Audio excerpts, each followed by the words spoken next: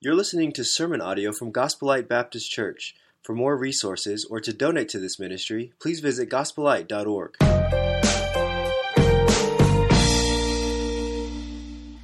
Hey, church, if you have your Bibles, go to Deuteronomy chapter 6. As you're going to Deuteronomy chapter 6, if you did not get one of these bulletins when you came in, there are sermon notes. If you'll just raise your hand, we got some men coming down the aisles who will get you a bulletin. Just raise your hand. No need to be embarrassed. I'm one of your pastors, and I forget sometimes, so it's okay. But thank you, gentlemen, for doing that. As you're going to Deuteronomy chapter 6, we're going to be talking about how to grow a strong family of faith. And as your family pastor, families are very important to me. But even more than me, families are important to God. And so, as you're going to Deuteronomy chapter 6, I want to tell you about a story. I really like history, and I like reading about especially American history. And I read a story about back in the 1800s when you had these paddle boats that went up and down the Mississippi River, kind of like the paddle boats that you see, kind of like the Belle of Hot Springs here in the Hot Springs, and or like the big paddle boats that you see in Branson that you can go on and eat dinner on. You know, it has that big paddle wheel in the back. You know, those are fueled by coal and steam. You know, you heat up the coal, and that produces steam, and the steam drives the engine. Well, anyway, these paddle boats were going all up and down the Mississippi River during the 1800s, carrying all sorts of cargo and passengers and goods and materials, especially from the north all the way down to the port in New Orleans. And so there's a story about two paddle boats that left Memphis, Tennessee. We all kind of know where Memphis is. And these two paddle boats set out at the same time carrying different goods and cargoes, and they were both headed to New Orleans. And so these paddle boats were slowly, right beside each other. And of course, one of these paddle boats started kind of drifting behind a little bit. Well, of course, these sailors on the other paddle boat are going to start talking trash and talking smack, saying, ha, ha, ha, y'all are going slow. And so then, there was some bantering going back and forth. And then it was on. A race to New Orleans to see who had the fastest paddle boat. And so these paddle boat guys started shoveling in the coal into those big steam ovens so that they could get their engines real hot and going fast. And so this race was on. And so they were in a dead heat when one of the paddle boats started drifting behind.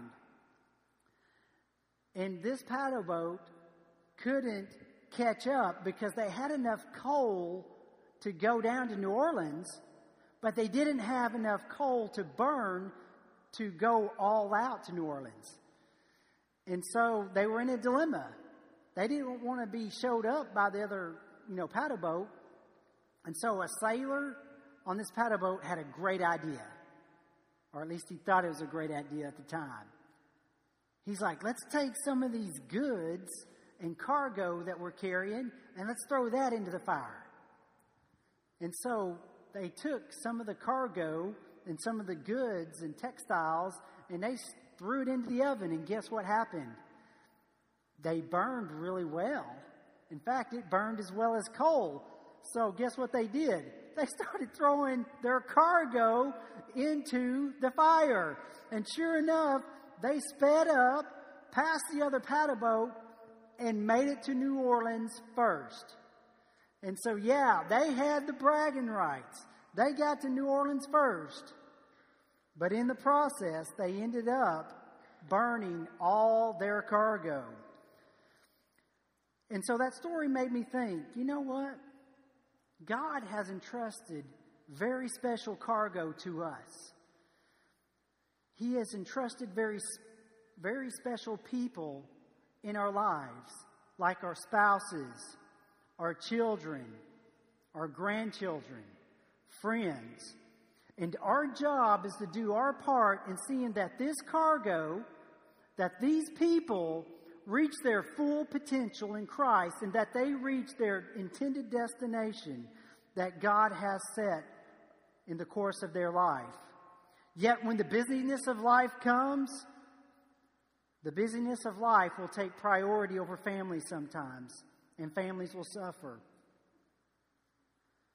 How much cargo do we sacrifice to achieve a higher paying job, to achieve a higher title and position at work? How much do we burn through our families to achieve some status in the community? A lot of families never reach their full potential and purpose in God's design because of the aggressive pursuit of things in this world that are not eternal but temporal. And so today we're going to talk about how to build and grow strong families, because sadly there are a lot of families in our community and possibly even in this church who today are living in this kind of state. These marriages are broken, relationships with kids are missing, families are in a state of dysfunction and brokenness, and families may be seeking temporary pleasures instead of the eternal purpose that God has for their lives. So we're going to be taking a closer look at families today and how we can rescue and repair, strengthen, and equip our families to be strong families of faith. Because I'm going to tell you right now, it is through the church and through our families that God is going to send a revival. Because let me tell you, you cannot elect a revival in this country. It comes through His church. And so I want to talk about strengthening our families today. So if you look in Deuteronomy chapter 6, we're going to be reading verses 1 through 9. And I'm going to set up the scenario and the setting of what's going on here. There's a man named Moses that we all heard of. All right? Moses has led the people of Egypt dramatically out of Egypt with God's mighty hand and outstretched arm. He, led them out of Egypt by God sending the 10 plagues. Then they went through and God parted the Red Sea, and they went through the Red Sea. And the Red Sea, came over the Egyptian army. The people of Israel went to Mount Sinai. They got to the 10 Commandments. And now God is about to bring them into the Promised Land. But the people get afraid and they rebel against God. They're afraid that, even though God has taken them this far and, parted the Red Sea, and God brought manna from heaven, He had been providing for the people of Israel. Guess what? They were afraid to go into the Promised Land because the people were mighty, they were large, they were big, they had big armies, they didn't trust God. And so God got, basically frustrated and irritated and punished them and banished them for 40 years of wandering in the desert wilderness. And now that old generation has died off that was afraid of going into the Promised Land. And God has raised up a new generation of leaders. He's raised up families. And Moses is giving them the laws and the decrees and the different expectations that God has for the Hebrew people as they now are going to try a second time to go into the Promised Land. And so this is where we pick up this story. The people are right outside the Promised Land, and Moses is giving the Hebrew nation the instructions that God has commanded as they are about to go into the Promised Land the second time. So in Deuteronomy chapter 6, beginning with verse 1, God's word says, "These are the commands, decrees, and laws the Lord your God directed me to teach you to observe in the land that you are crossing the Jordan to possess, so that your children and their children after them may fear the Lord your God as long as you live, by keeping all His decrees and commands that I give you, and so that you may enjoy long life. Hear, O Israel, and be careful to obey, so that it may go well with you, and that you may increase greatly in a land flowing with milk and honey, just as the Lord, the God of your fathers, promised you.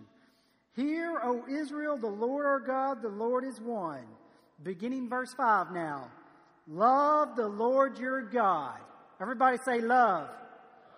Love the Lord your God with all your heart, with all your soul, and with all your strength. These commandments that I give you today are to be upon your hearts. Impress them on your children. Everybody say impress. Impress them on your children. Talk about them when you sit at home and when you walk along the road, when you lie down and when you get up. Tie them as symbols on your hands and bind them on your foreheads. Write them on the doorframes of your houses and on your gates. Would you pray for me as we begin this message? Heavenly Father, I am praying that right now that, Lord, you would just continue to convict, to challenge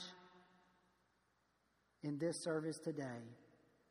I humbly ask that I would be a tool in your hands, God, to communicate the word you have spoken to me. I ask that you would speak to all of our hearts today. And that, Lord, you would grow and strengthen and rescue families today. In Jesus' name we pray. Amen. All right. First thing I want you to see as we begin looking at this message today is we're going to try to answer the question, how can I grow a strong family of faith? First point I want you to see on growing a strong family of faith is this. We need to live God's way. So if we're going to build and grow a strong family of faith, we've got to live God's way.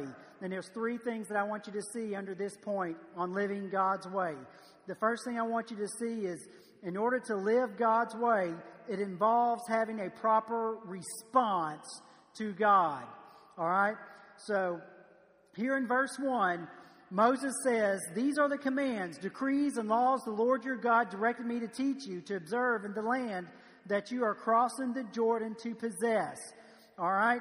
You see that word observe there? I'll read from the NIV. And so the word there is observe. And if you look at that word observe in the Hebrew language, that word is translated obey. Everybody say obey. All right? The first thing that people are supposed to do in order to live God's way is they are to obey, to live in obedience. Because this has not been a strong character trait of the Hebrew nation. They were in the wilderness for 40 years. You know, they rebelled against God in going into the promised land the first time. When they were wandering in the desert for 40 years, they griped, they whined, they complained about food, about water, how it was hot. They wished they could go back to Egypt. They were constantly disobeying God. But praise God, He is a loving God. He is patient. He didn't kill them all off, but that older generation He let die off because they held on to the old customs and ways of Egypt. And so these people were not obedient. And so Moses is saying, if we're going to take the promised land, if we're going to fulfill our purpose and our destiny, we are to live God's way. And that includes us being obedient. And obedience really means two things, and this is in your notes here. First off, obedience is immediate. Obedience is immediate because you see, delayed obedience is disobedience. God wanted the Hebrew nation to go into that country, and take over the promised land, but they hesitated. They were afraid. And so their obedience was not immediate. They delayed their obedience. It's kind of like when I tell my sons at home, hey, I need y'all to go take out the trash. Oh, Dad, I'll do it here in a minute. Dad, let me finish watching this video. Dad, wait until this game is over that I'm watching. And then what happens? They forget, and the trash piles up. They eventually go do it after a constant reminder, but was that truly obedience? No, because it was delayed. Same thing here with the Hebrew people. They delayed their obedience, and God had to send them into the wilderness for 40 years of wandering. But God is saying, follow my rules, my decrees, my laws, and I will get you to where you need to go. Does your family see you observing and obeying God in every area of your life? In your speech, the way you act, what you watch, what you listen to? Husbands, do your children see you observing and obeying God and how you treat your wife? Spouses, do your children see you honoring God in your marriage? Families are important to God, and He wants us to obey Him in how we are to treat family. You see, family is very important to our God. Do you know that God created the family before He began the church? Look in Genesis. God created Adam and Eve. He didn't create the church first. He created a family first. When you look in the New Testament, when Jesus began His earthly ministry on earth, kind of like His coming out party, saying, hey, here I am, the Messiah of the world. Where was He? He was at a wedding where He turned water into wine. You see in the gospel accounts where Jesus got really angry with the disciples one time. And what was it about? It was when the disciples were telling the children not to come to Jesus. And Jesus sternly rebuked the disciples because children are important to God. We need to be obedient in honoring one another and growing a strong family of faith, because families are important to God and they need to be important to us. And I thank God for a church where families are important. I mean, this is the year of the child, and we're doing different things to help encourage our children and our families. And so I praise God that we are a church that really responds in obedience and helping equip our families.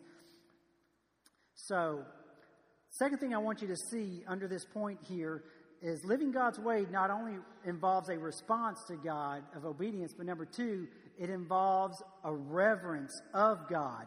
Look in verse 2 here. It says in verse 2, that you, your children, and their children after them may fear the Lord your God as long as you live, by keeping all His decrees and commands that I give you. You see that word in verse 2, fear there? That word fear, when you look at it in the Hebrew language, means a holy respect of God. It's not the word fear when, a spider, crawls up you and you're going, ah! It's not that kind of fear. Or when you see a snake or something like that. It is a holy, reverent respect of our God. And I think for the Hebrew people, they had lost that.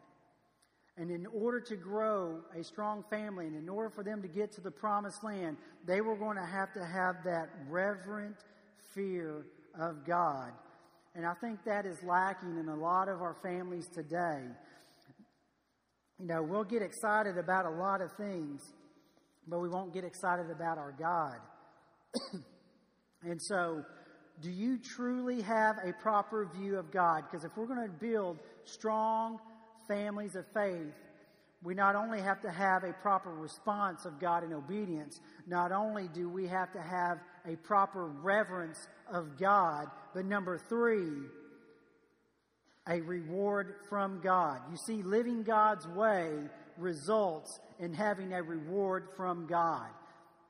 Look here in end of verse 2, beginning in verse 3, it says, so that you may enjoy long life, hear, O Israel, and be careful to obey, so that it may go well with you, and you may increase greatly in a land flowing with milk and honey, just as the Lord, the God of your fathers, promised you. Let me tell you, if families will have a very holy respect of God, and families will respond in obedience to the commands of God in Scriptures, then God promises a reward. For the Hebrew people, before they go into the promised land, God promised them, you respond well to me, you obey me, you fear me in holy respect, you will get a reward. And here are the 3 rewards. The 3 rewards are this. Number 1, you will enjoy long life. Number 2, it will go well with you. And number 3, you will increase greatly. Those are the 3 promises that God promised the Hebrew people. And I truly believe that this has application for us today as families. If we will truly obey and honor God with our lives and as with our families, He will give us a long life, a life that goes well with us, a life filled with purpose and meaning. You know, I was talking to the Champion students in chapel on Friday, and my whole subject was this: do the right thing and do it the right way. Because I think a lot of us know to do the right thing, but we don't always do it the right way. And because of that, God can't bless that. And so if we're going to build a strong family of faith, we need to, again, respond in obedience and have a holy, reverent fear of the Lord our God. Now, there's a second main point that I want you to see in this passage today. If we're going to build and grow strong families of faith, number 1, we need to live God's way. But number 2, we need to love God's way. Everybody say love. All right. It is a word that we use here often here at Gospel Light. How many of you have heard preachers say, love you? That's almost every hand in this room. I love that. And I'm getting used to that. All right? Because love conquers all things. You look in 1 Corinthians chapter 13, it defines love. 1 Corinthians 13, 4 through 8 says, love is patient, love is kind, it does not envy, it does not boast, it is not proud, it is not rude, it is not self-seeking, it always trusts, always hopes, always perseveres. Love never fails. All right, and so as the Hebrew people are about to go into the promised land, Moses is being instructed by God, tell the people to love me above all. When you see here in verse 5 where it says, love the Lord your God with all your heart, with all your soul, and with all your strength, that word love in the Hebrew means this, and this is in your notes here. The Hebrew word for love means a very intimate, personal, and passionate, and powerful love. This is a very intimate, personal, passionate, and powerful love, okay? And so what I want you to see here is 2 things under how to love God's way. Number 1, I want you to see love's priority. Why should we love God and make that a priority? There are 3 things I want you to see here. Why we should make love a priority in our lives. Number 1, we should love God and make it a priority because 1, God is our provider. In verse 5, it says to love the Lord your God. You see that word Lord? In some of your Bibles, it may say Yahweh. Anytime you see the word Lord capitalized, as in capital L, capital O, capital R, capital D, that is referring to the covenant name of God. The covenant name of God is a special name that God gave Moses and the Hebrew people called Yahweh. When Moses was in the burning bush in Exodus chapter 3, God, communicated and talked with Noah at the burning bush. Y'all remember that story? And God asked Moses, I want you to lead my people out of Egypt to a land that I will show you. And Moses is like, I'm just a shepherd. And, he's making all these excuses. And then Moses says, you know what? Who am I going to say to Pharaoh that who sent me? Pharaoh's not going to believe who sent me. And God said, tell them that Yahweh sends you. The word Yahweh means I am. And I love this because that word I am, Yahweh, literally means whatever you need me to be. It's almost like a fill in the blank. For instance, are you in distress? God is your peace. God says, I am your peace. I am your refuge. Are you experiencing grief? God says, I am your comfort. I am your peace. I am your joy in the midst of trouble. Are you lonely? God says, I am Emmanuel. I am God with you. Are you struggling from some sinful hurt, habit, or hang-up, then God says, I am your deliverer. If you are being pushed around by this world, if you're stumbling, you're about to fall, God says, I am my rock. I am your rock on which you can stand. If you are tired and struggling with trying to make ends meet, God says, I am your support. I am your shield. I am your defender. God is Yahweh. He is our provider. And because He is our provider, we should love God and make that a priority. But the second thing I want you to see is this. Why should we love God and why should He be a priority? It's not because He's just our provider, but number two, He is personal. God is personal. Look here in verse 5. It says, love the Lord your God. You see that word your? That is a personal pronoun. We have a God that is very personal to the Hebrew people. He is the God of Abraham, Isaac, Jacob. When you look in the Old Testament, you see these genealogies of so-and-so begot so-and-so, begot so-and-so, begot so-and-so. A lot of people say, well, those genealogies are meaningless. And I say, baloney.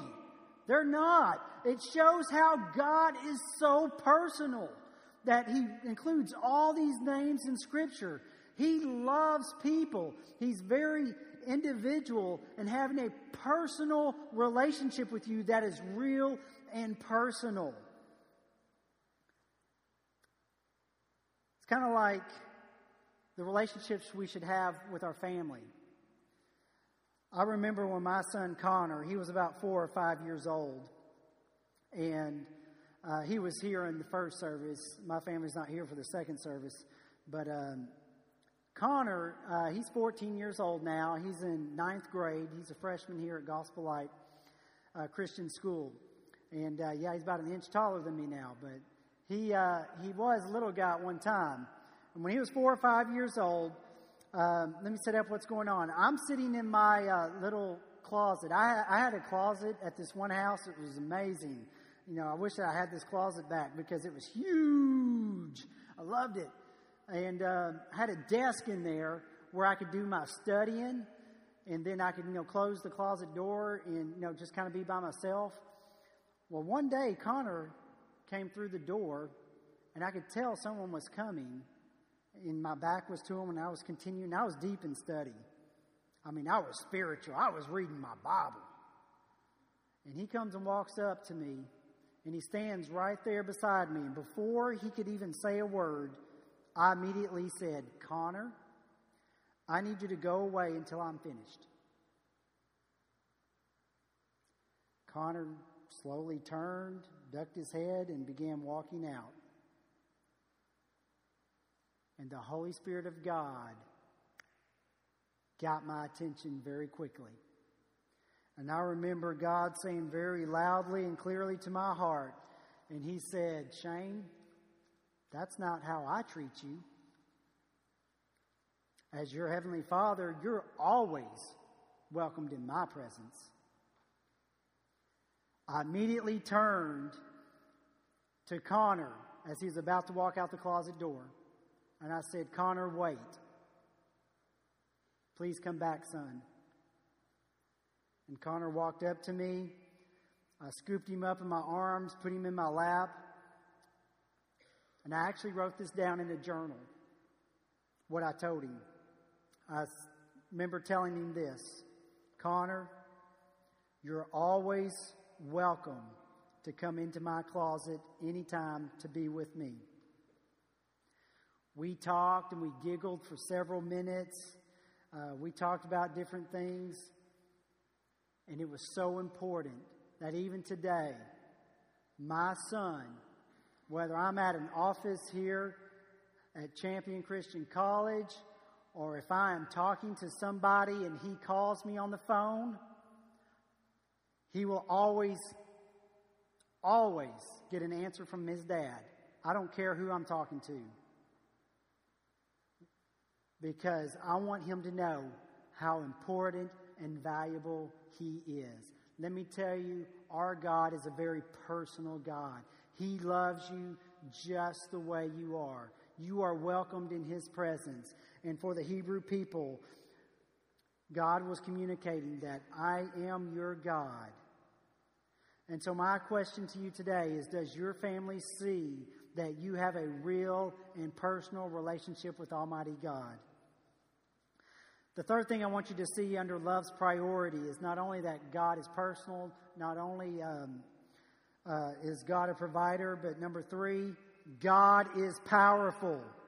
Because it says here, love the Lord, Yahweh, your God, with all your heart. That word God in the original language of Hebrew is Elohim. All right, and when you see that word Elohim in the Scripture, that word El for God in the Hebrew literally means strong. It means strengthened. It means powerful. And so we see here a picture of the priority we should give God.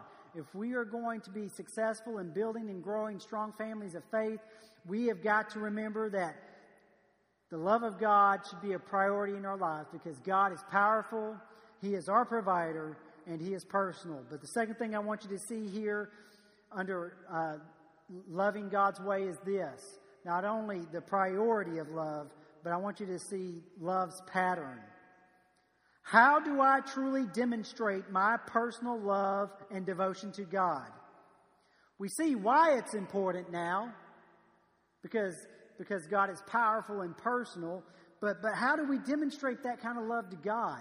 How can we specifically, show that love to God? Number 1, under love's pattern is this.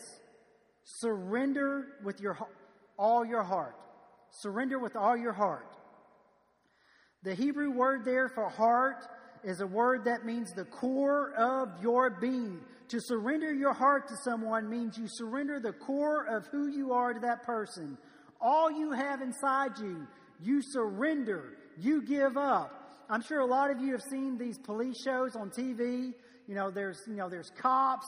There's all these different shows where the police are pursuing the bad guys. And when you watch these shows, usually they always get their man. Whether they're, fleeing on foot or fleeing by car. At some point, it gets to where the bad guy is just totally desperate. They don't know what else to do. And when they know that they're about to be caught, what happens? They put their arms up, don't they? What does that mean? It means surrender. I give up.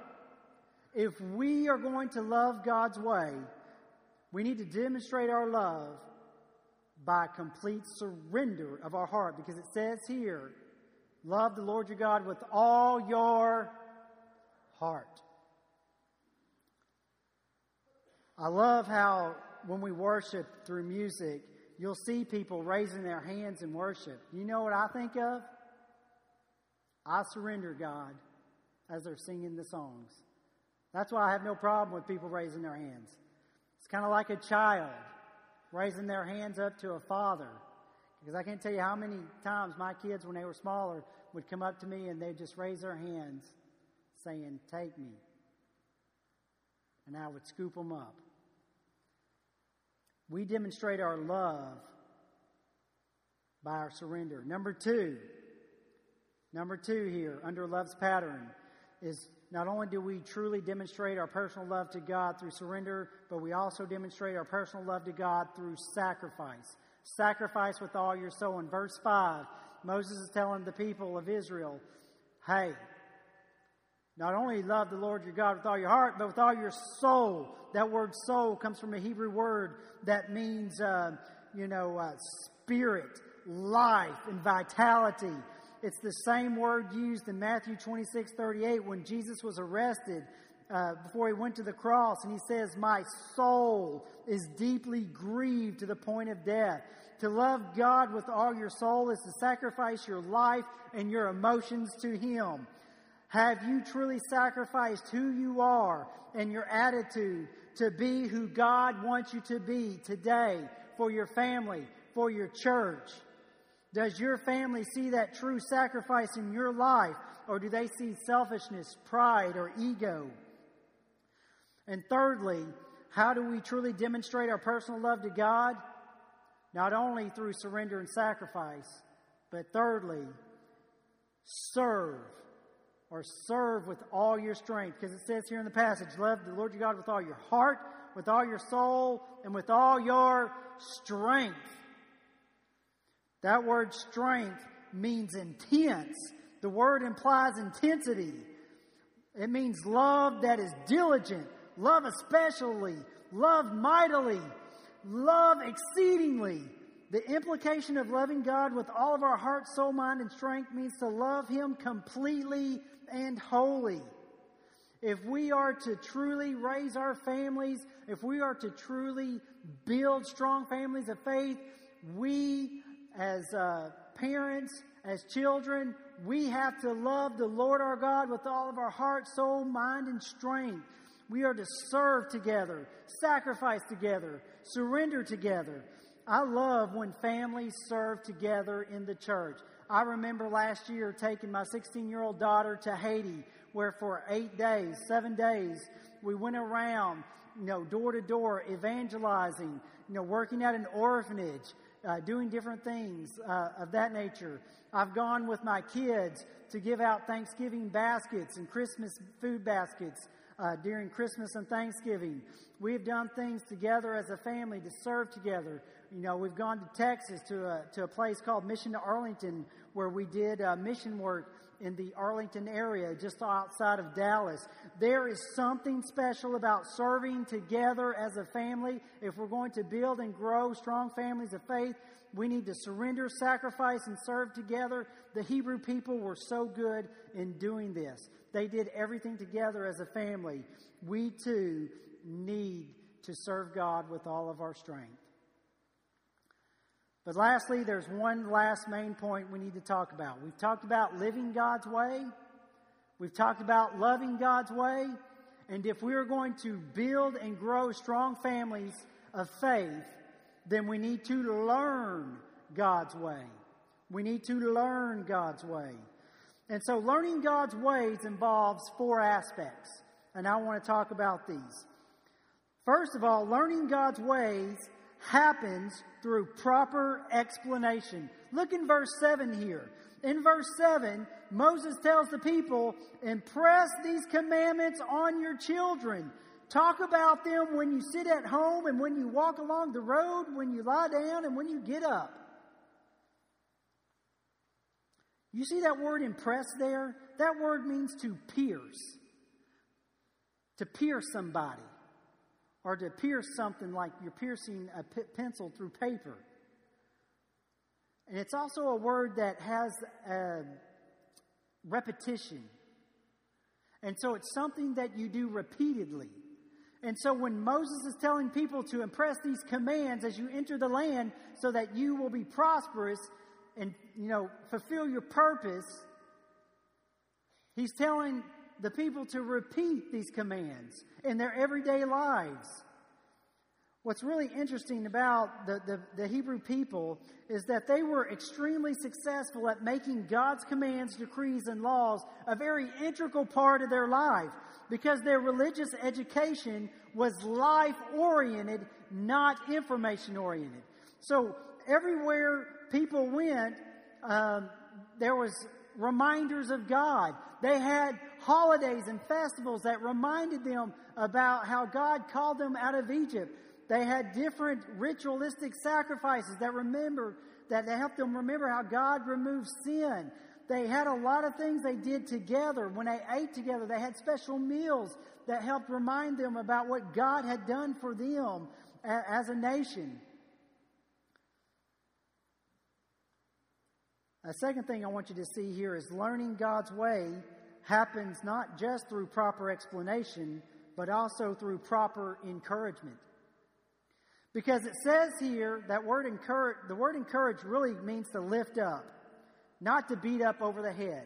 A lot of people think that they take this Bible here and with their children, they think that they need to, boy, you better get right with God. That's not how we need to impress our children, the different commandments. We need to be very encouraging to them. We need to encourage, not exasperate them. Let me give you some examples here. It says here in verse 7 that we are to talk about God's commands when we sit at home, walk along the road, lie down, and get up. Let me give you some examples. Several times throughout the week, I text my family, because my kids are all teenagers and, they have phones. I will text them scripture verses routinely. As a family, in order to encourage godliness and build a strong family of faith, we pray before our meals. As I'm going down the road, I'll see a green light, and I'll ask my kids, what does green mean? By the way, what does green mean? It means go.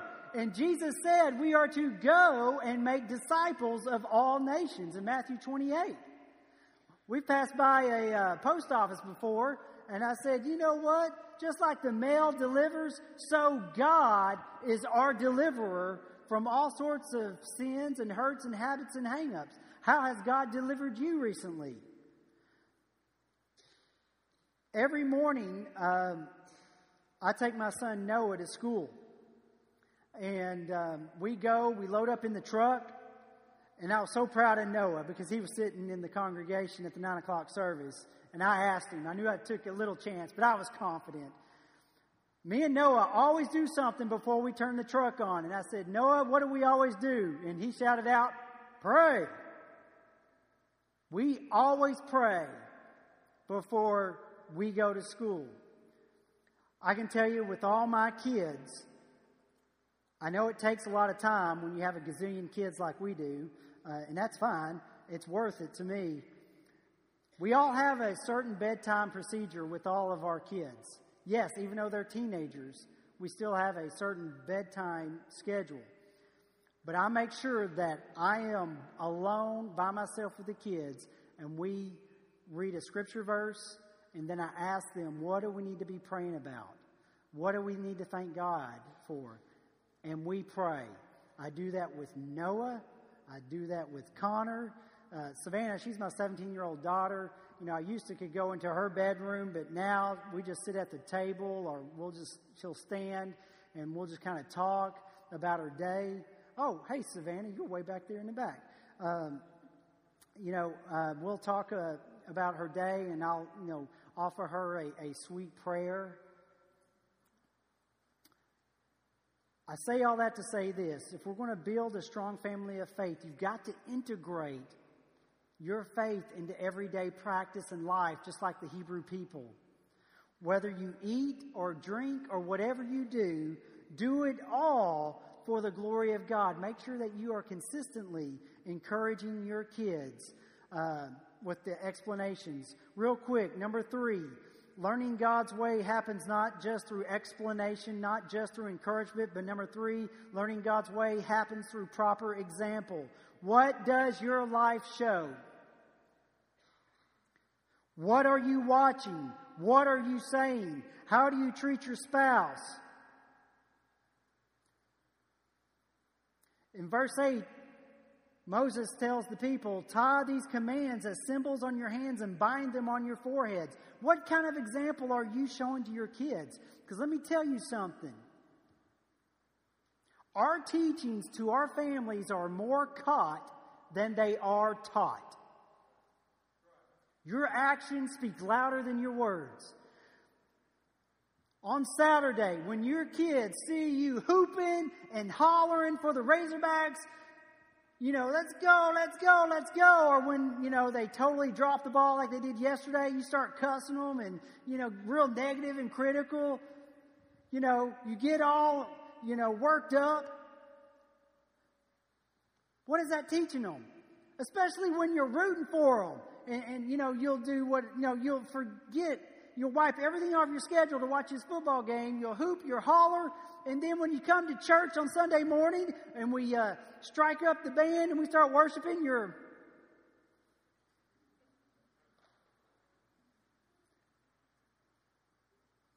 What is that communicating to your kids? The Razorbacks are worth, getting excited about, and God isn't? My wife, when we first got married, we were poor college students, and she worked at a pizza place. It was one of those pizza places that had a buffet, and it had this huge arcade, and it was great, because I like arcade games. She'd give me free tokens, so it was great. But she worked the cash register a lot, and so when families came in, if you were 10 or under, guess what? Your buffet was like half price. And so parents would come in with their kids, and my wife was trained to ask the kid their age, not the parent.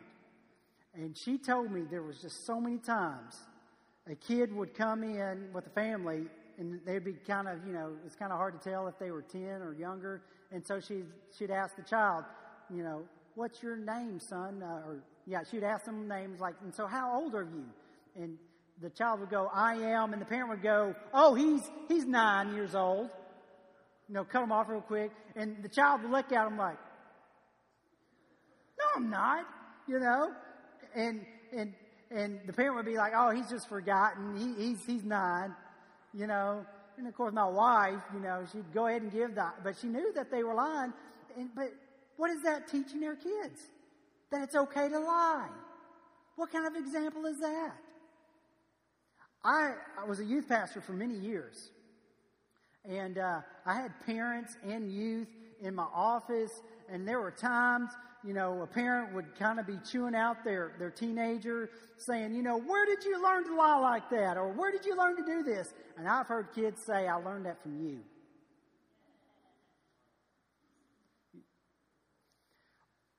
Let me tell you something. Our kids are very smart, and they are watching us.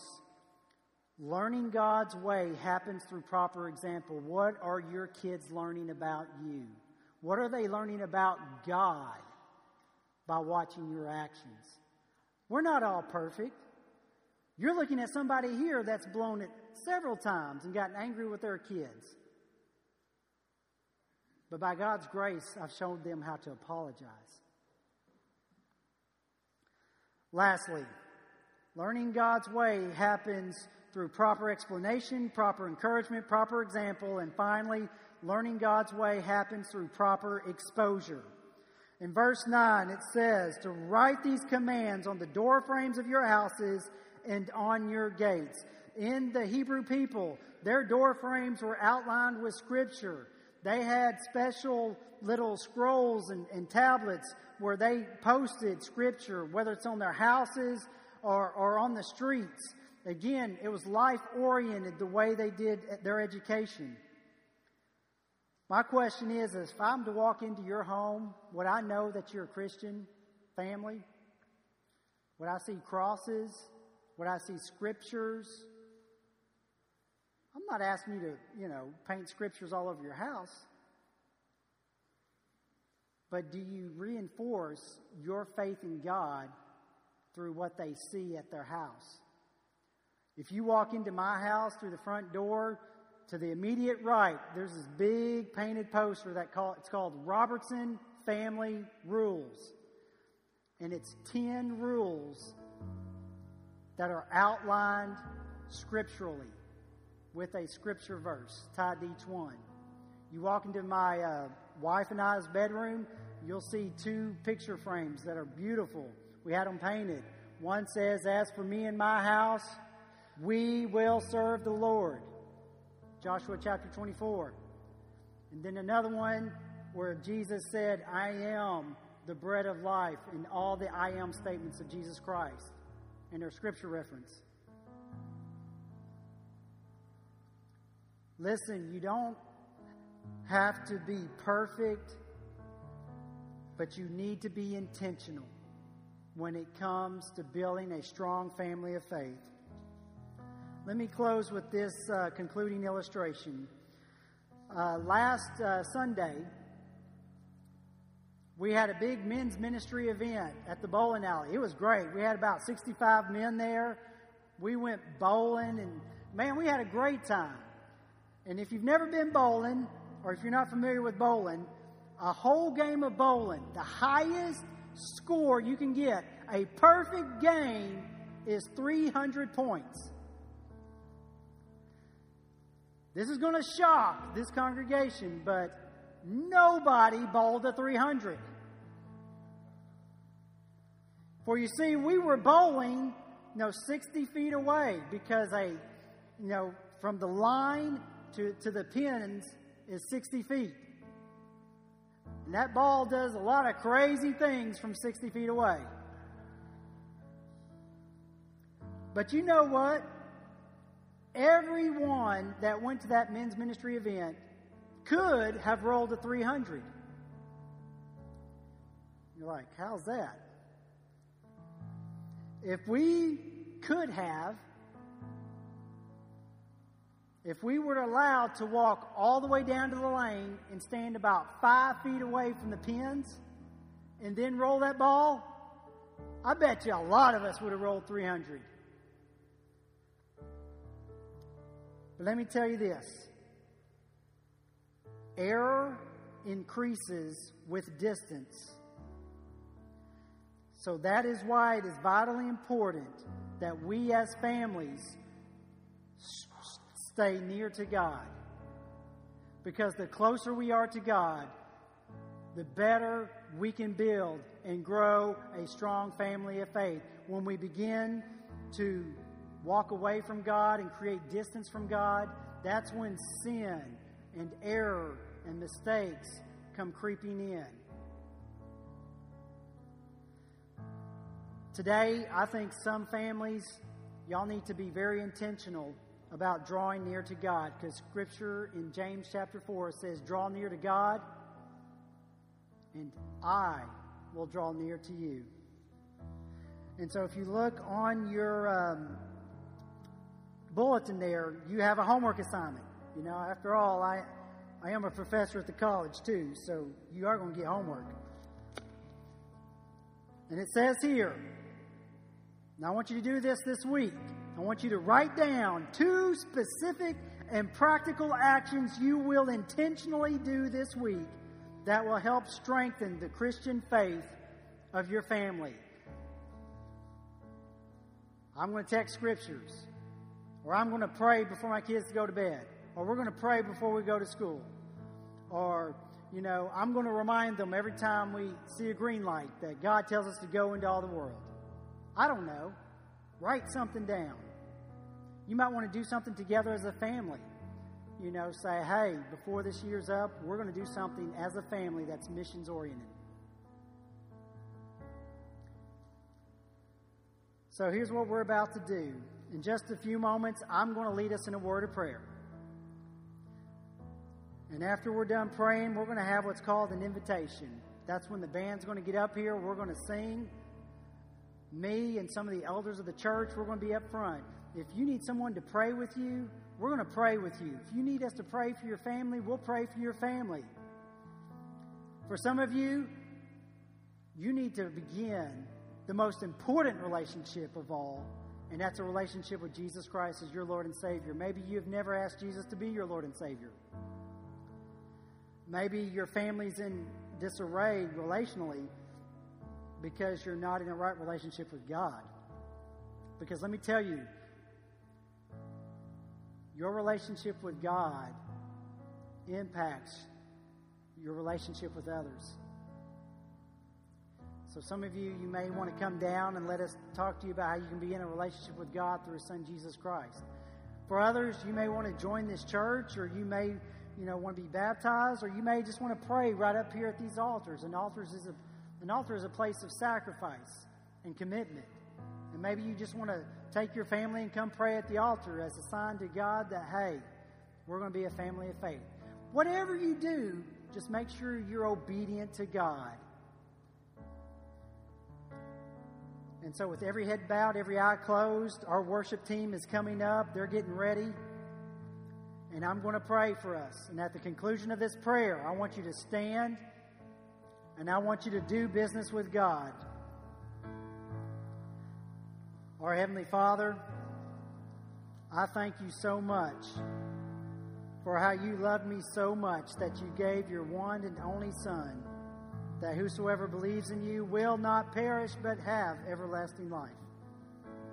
And I'm praying today that if someone is struggling with a decision, that, Lord, they would make a decision to truly commit, surrender, sacrifice their life to you, and to serve you wholeheartedly.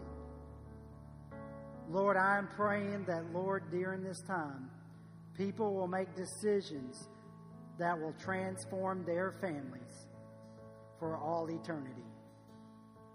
In Jesus' name we pray. Amen. Let's stand, let's sing, and let's do business with God.